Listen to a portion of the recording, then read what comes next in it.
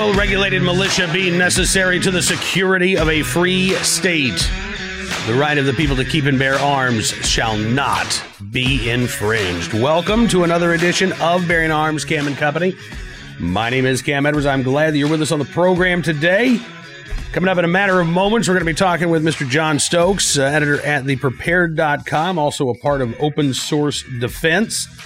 We're going to talk about being prepared right now in these uncertain times, as well as get John's take on how concerned we should be at the moment about the prospect of political violence. This is something, obviously, that the mainstream media has talked about. We saw the National Guard called out in Portland, Oregon, on Wednesday evening. Governor Kate Brown, amazing how that happens, by the way, after the election is over. And we also saw the media freak out, by the way, over a relatively small group. I mean, all things considered, I saw the video, and it looked like it was maybe 80 to 100 people in Maricopa County, Arizona, who were outside the building where the votes were being counted. And they were, again, this was a peaceful protest. There was not a window smashed. There was not a flag set on fire. But the media made it sound like, oh, my God, the mob is coming to Arizona, describing it in terms, honestly, that you never really heard described in Portland or Seattle or places like that. So I know that there are a lot of people who are freaking out right now about the prospect of, Civil War 2.0 or just how bad could things get. I'm not Nostradamus. I don't know. I'll be honest with you. I mean, we do live in uncertain times. That is for sure. But there are things that you can do to prepare yourself for the uncertainty, whether it is political violence, whether it is another round of coronavirus closures. And that's why John Stokes joined us on the program. Take a look and a listen. Hey, John, thanks so much for coming on the show, sir. It's good talking with you today.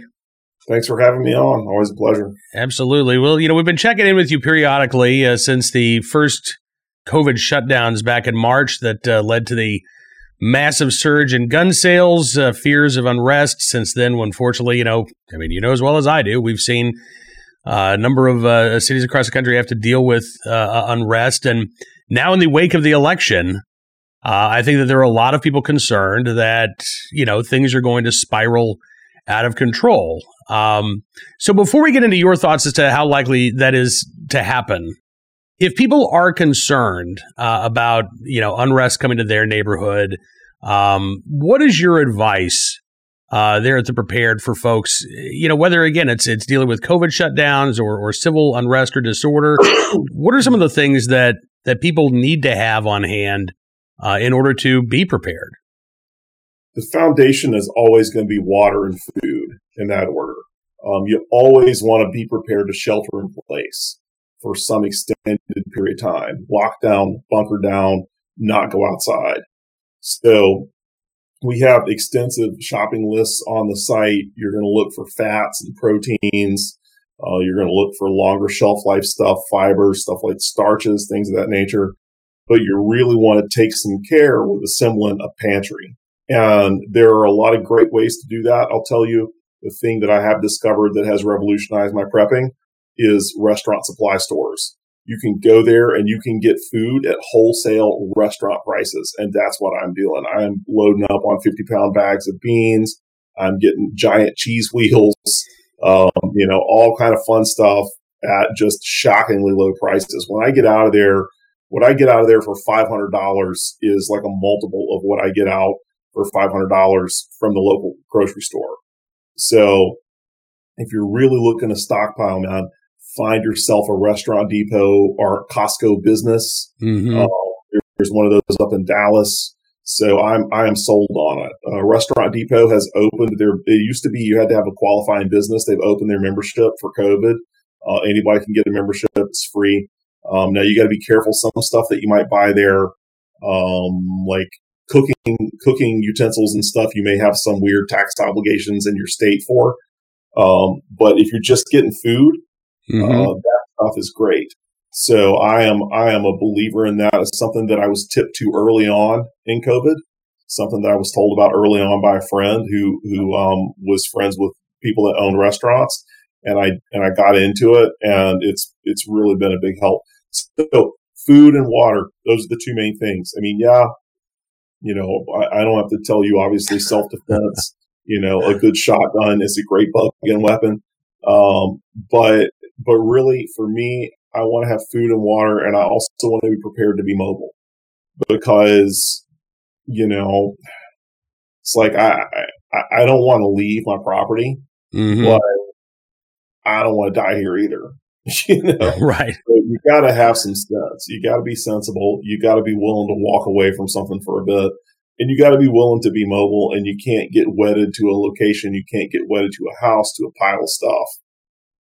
Absolutely. Mindset. It's great advice. And here in Farmville, we have no Costco's, we have no restaurant depots, but what we do have are several Amish stores that have a lot of bulk goods, and it's that same thing. I think it's cheaper than a grocery store. You can get them in much larger quantities.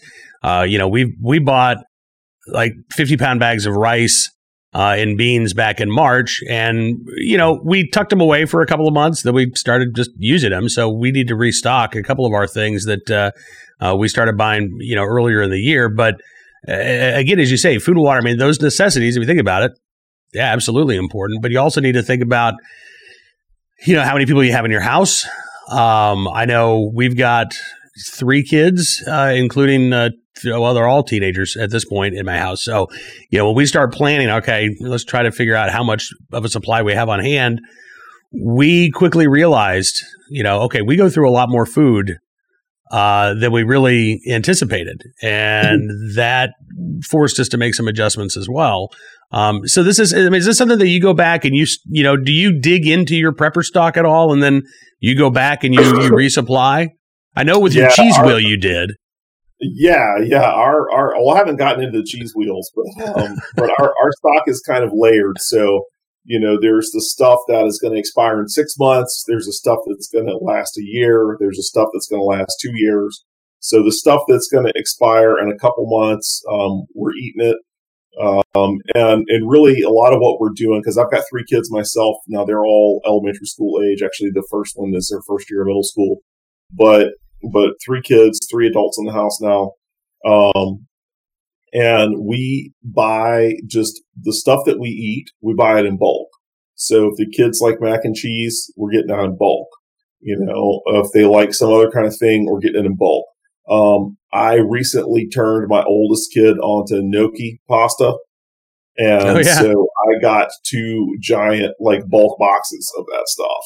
Because if it's something that we like to eat, or like goldfish crackers, whatever things for the kids, we know we're going to be buying it. We know it's going to get eaten.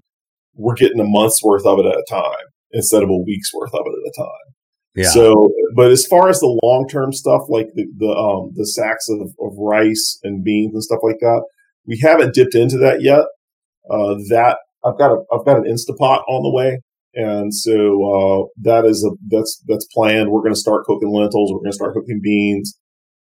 I don't know if you know this tip, but the dried beans, they can be kind of hard to get right, and Instapot is great for really getting the beans, really getting all the chewy out of them. And so that's how we'll be cooking the beans that we get, and that we've stocked up in bulk. So that's awesome. Yeah, I'm not. Listen, I could honestly talk about Instapots, but this is Bearing Arms here, not Instapot Arms. So we'll say that maybe for another conversation. But enjoy your Instapot. You're going to love it. All right. So the next question is, how concerned do you think people should be at the moment about the prospect of either localized civil unrest or widespread civil unrest across this country? So it's difficult. We're dealing with events and not risks of a kind of normal nature. And so I think people should be concerned. They should be very concerned in the way that you would be concerned about something bad that has a 20% chance of happening. So if you thought that your house had a 20% chance of burning down this week, you would be concerned. Now, what are the odds it's going to burn down? It's still, only 2 in 10, right? Or 1 in 5. But it's high enough. It crosses a threshold that I should be concerned. So, for me, I don't know how to really gauge the odds of widespread electoral violence. I tend to think that they are vastly oversold. We did a roundup at the Prepared of media fear porn about Civil War 2.0. There was a lot of it. You saw it. I saw it. We all saw it. There is so much of it that we couldn't even really touch it. And we have a prepper website. And the reason is nobody's coming to us to read that because they're getting it from the New York Times. It's a crazy world when you can't get any traffic on a prepper website with a Civil War 2.0 article because the Times and the Post and the Atlantic have all just maxed that beat out, So there was a lot of that out there. I thought my assumption was that if there was a clear Biden victory, that on election night or the day after, that things would go relatively smoothly. That has not materialized, And so as this drags out, especially if we get into to electoral college tie territory, then things, the risk of bad stuff, I think, starts to increase. So it's tough to say where we are. It's tough to say where we're going. We may get some kind of big resolution here shortly, where it's that's the ball game, but who knows? I mean, things are not. I mean, they're not looking great right now. But get back to me in an hour. This situation is really volatile. Yeah. No, you're right. It really is, and I think that's one of the things that have so many people concerned. I mean, I'm with you. I don't think the vast majority of the country on either side, no matter who you voted for, I don't think the vast majority of the country is interested in a civil war. But I do think that most people are interested in getting their way.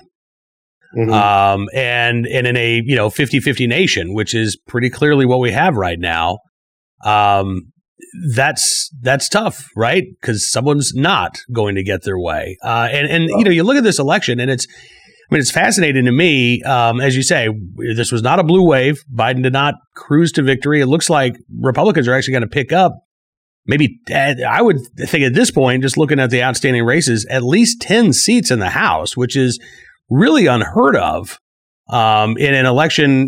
Typically the president's party loses seats, but that didn't happen this time around. I think the Senate, much closer. It looks like we might be going to 2 runoffs in Georgia that could ultimately determine control of the Senate. And then, as you say, there's so much uncertainty in Arizona, Nevada, Pennsylvania right now about the election results. I think it does have people on edge. Is it your theory that once some of these unknowns become knowns, even if they're not what we want to see, that ends up kind of ratcheting down the tension because the uncertainty disappears? My theory is that it's not all going to go in one direction the whole time. So I was investing through the 2008 financial crisis. I had just sold my company. I was an investor. I watched the tape pretty closely. Even in the financial crisis after Lehman, every day was not a down day. The market, dropped to record lows, but on its way to record lows, it had some ups. So in this situation with tensions and with culture war and all this, it's not going to be like a uniform, every day is crazier than the last.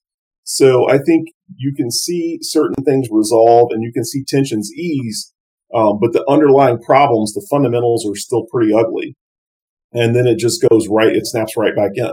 So I think, even in a best case scenario, where everybody just backs off, like in terms of violence, I think a clear Biden victory is probably a best case scenario, because I think a clear Trump victory, there's just going to be a lot of protests and riots and like a pretty vicious crackdown. So let's say, in terms of near-term tension easing, probably a clear, unassailable Biden win, tensions racket back down. What happens this summer when another black man gets shot by police? They're going to go right back out into the streets. And in fact, it may not even wait till the summer or the spring to go back out into the streets. So, the fundamental problems here, the conflict, the division, A lot of like structural and institutional problems, they're not going to be addressed by like a Biden-Harris administration. And the people that are in the streets that are burning things and smashing Starbucks, they know this. So that stuff is not going to go away. I don't know what makes it go away other than, maybe a peaceful kind of national breakup or something. I don't know. I don't know what the answer is, but I certainly think that this is, we could have an easing of tensions and a little bit of a down slope, and then it can ratchet right back up. Yeah. Well, I mean, look, as you say, the fundamentals are exactly what I said a couple of minutes ago. We're a 50-50 nation. And within that 50-50 split, as you say, there are obviously shades. It's not like we have two camps in this country or two, political tribes. I think even on the right, you've got a group of at least two different ideologies that sort of fit together under the umbrella of the right. And I think the same can be said of the left. And we're going to watch, those tensions play out within the parties in the months ahead. And as it, so I think you're right that these things are the big issues, the fundamentals are not going to go away anytime soon. And that's something, again, I mean, getting back to our first topic, I think that's one reason why I don't expect to see a really sharp drop in gun sales. I really don't expect to see a sharp drop in the number of Americans who have become interested in being prepared. And to that end, I mean, let me ask you, because obviously we've seen record high number of gun owners, new gun owners this year, as many as 7 million, according to the National Shooting Sports Foundation.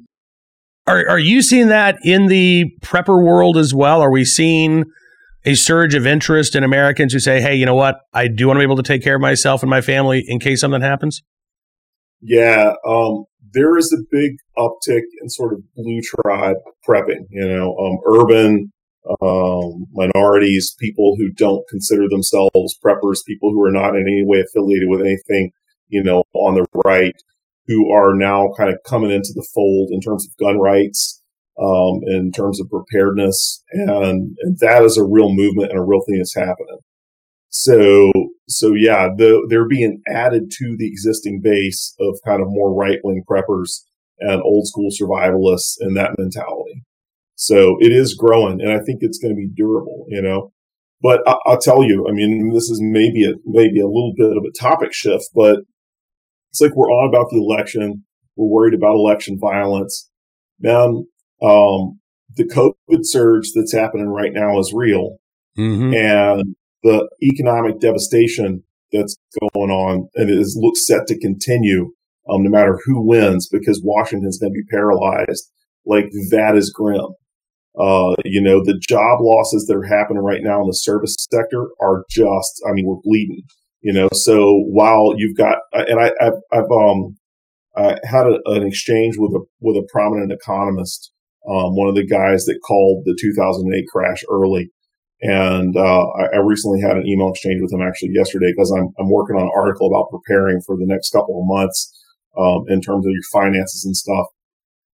And he has been relatively bullish, hold steady through this whole COVID thing, just keeping an eye on the numbers, keeping an eye on housing. But he has turned pretty bearish recently, because he's like, look, Biden wins. McConnell may try and kneecap him, for January by not passing the stimulus. McConnell has said he's going to pass the stimulus. Is he really going to come to the table? So it's like, is the GOP going to pass a stimulus, or are they just, is this some kabuki and they're trying to basically, leave Biden with a poop sandwich in January, or is there just going to be gridlock that takes hold? Is it just going to be gridlock? If Trump wins, is he going to get a stimulus through, or the Dems going to pass anything?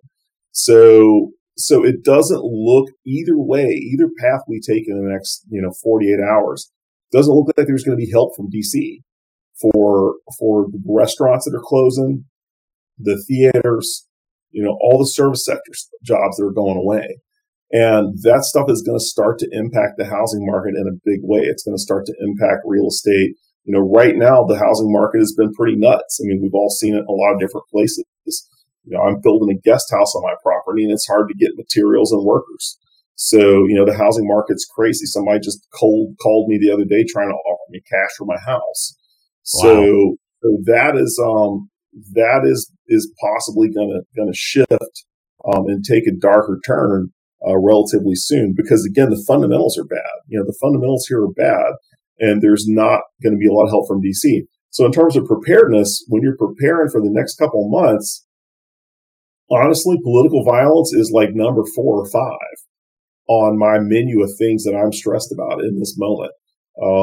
It may happen. Sure, there may be some political violence, but I am worried about a big, like a crisis, a downturn. I'm worried about a lot of job losses, and I'm worried about unrest because people aren't eating and they don't have a house. There's unrest that happens because my side lost, and there's unrest that happens because I can't get food. And the latter is a lot more dangerous than the former. And Absolutely. We are increasingly at risk of the latter. John Stokes. Go ahead. I'm sorry, man. I didn't mean to step on you there. Yeah, no, I was just, I just said it seems, unless, something could happen, but, yeah. We always end up on a really, I don't want to say a down note, but a note of caution in these conversations. But I appreciate what you're saying. And I think these are genuine concerns. I think most of the folks who are watching either, know somebody or have been impacted personally in terms of the economic damage we've already seen. That's certainly the case in my family. And my hope is that we are actually able to see something come out of Washington, D.C. I don't think that you can argue maybe that Americans did vote for gridlock on Election Day, given the strength of the Republican votes in the House, and looks again like worst case scenario right now would be a 50-50 split in the Senate. But I do think that Americans are very concerned about exactly those things that you just talked about. At the end of the day, being able to put food on the table, being able to put a roof over your head, those are the fundamentals that go far beyond the politics of whether or not my congressman or my president won the election. And I think you're right. I think there are a lot of Americans who really don't believe that DC is up to the task right now. I hope that they prove us wrong. But in the meantime, John, I appreciate you coming on the program, sir. It's always good talking with you. Thank you. Always a pleasure. Absolutely, man. We'll be talking again soon. And folks can check out John both at theprepared.com and then Open Source Defense as well. What do you guys have on tap at Open Source Defense? Are you guys working on anything right now? We are just really kind of doing outreach in relations to all these new gun owners that are coming in. So, and like we're like everybody else, kind of holding our breath to see what's going to happen in Washington. Yeah, because there's 2 different roads now. Everybody, I think, is pretty happy that it looks like the Supreme Court, may finally deliver on some gun cases. So, but other than that, we're kind of concerned with, the bigger picture. And all these new gun owners, making sure they're safe, and making sure that, that we don't see the gun death curve go back in the wrong direction, because you've got all these new owners coming in and they don't know how to be safe, and they're not really prepared for the responsibility of gun ownership. Yeah. Well, I again, appreciate everything that you do, man. And the folks that Open Source Defense, y'all do fantastic work. Look forward to talking again very soon. Thank you. Likewise. I appreciate John joining us on the program. I do want to make just one note, because I didn't want to interrupt him as we were talking, but when John talked about, a clear Biden victory offering the prospect, the best chances for no violence. I don't think, and I don't think you took it this way, but just in case we got anybody out there, I don't think John was endorsing Biden with that comment, but I think what he was saying is, again, if you look around at the unrest that we've seen in this country so far this year, it has largely been on the part of folks on the left, as opposed to folks on the right. So I think the right, I think what John was saying is that the right, Trump supporters, less likely to try to burn stuff down, as opposed to, the folks who are out destroying property in Portland last night. Denver had a big march. There was a number of arrests made in New York City. That's the type of violence I think you can expect to see more of in the event of a close Trump win or even a close Biden victory. With Republicans either maintaining control of the Senate or a 50-50 split. I think that is the type of unrest you're likely to see more of. All right. Let's turn our attention now to our good deed of the day, our armed citizen story, our recidivist report. We will start with that story out of Dallas, Texas. Man faces murder charge after a fatal shooting outside of an uptown Dallas bar. 32-year-old Victor Alonzo Pena arrested earlier this week in connection with the slaying of a 21-year-old man, Angel Juarez, in Dallas, Texas. Victor Pena, this is actually the second murder charge that Pena has faced in his life. Yeah, according to the Dallas Morning News, back in 2007, Pena pleaded guilty to a murder charge stemming from a shooting in 2004 when Pena was 15. He was sentenced after pleading guilty to murder, sentenced to 7 years of adjudicated probation. Likely because of his age, but Pena had his probation revoked in 2010 after he was arrested on a weapons charge and failed to meet with his probation officer. He was sent to prison before and served for murdering somebody 4.5 years before he was released in June of 2015. Now Pena, as an adult, once again accused of murder, likely facing more than 4.5 years behind bars if he's convicted. But honestly, what is up with that first sentence there? Originally sentenced to probation, and then when he violated that probation, 4.5 years behind bars for taking a man's life? I mean, that's pretty unbelievable, especially coming from the Lone Star State of Texas. Now on to our armed citizen story of the day. Fresno, California, where a 17-year-old was shot while trying to break into a home in Fresno County, California. According to ABC 30, this is the second time in 2 weeks that the home has been broken into. The homeowner said he's not sure why he's being targeted so much. Tony Body with the Fresno County Sheriff's Office says there's a lot to the story that we still don't know, but they do say that a Ring doorbell camera installed by the front door was working early Wednesday morning, captured video of the attempted burglary.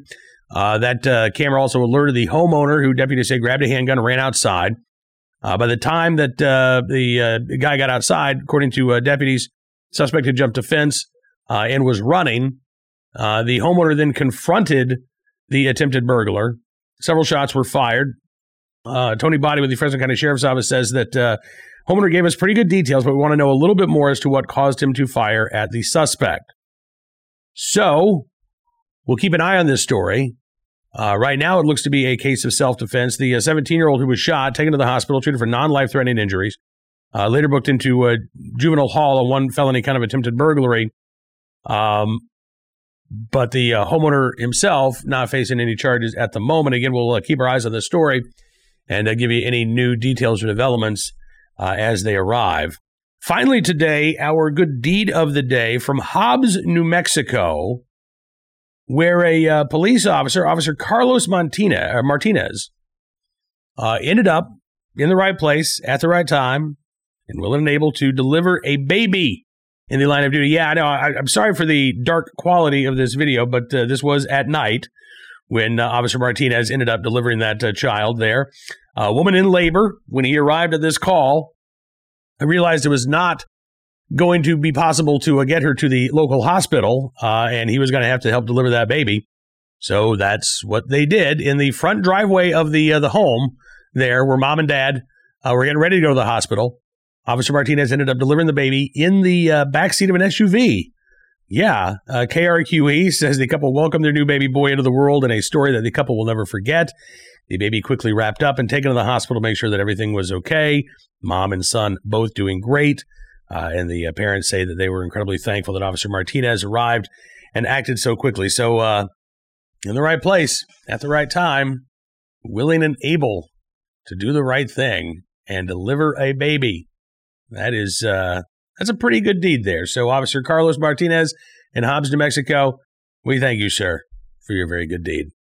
That is all the time we've got for you on this edition of Bearing Arms Cam and Company, but we will be back tomorrow. And speaking of unrest, we're going to delve into a story from American history. There's a new book out that I am really looking forward to reading.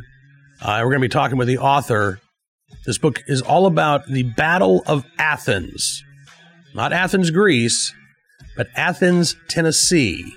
We'll give you that history lesson as well as all of the day's top Second Amendment news and information on the next edition of Bearing Arms Cam and Company. In the meantime, be well, be safe, and be free.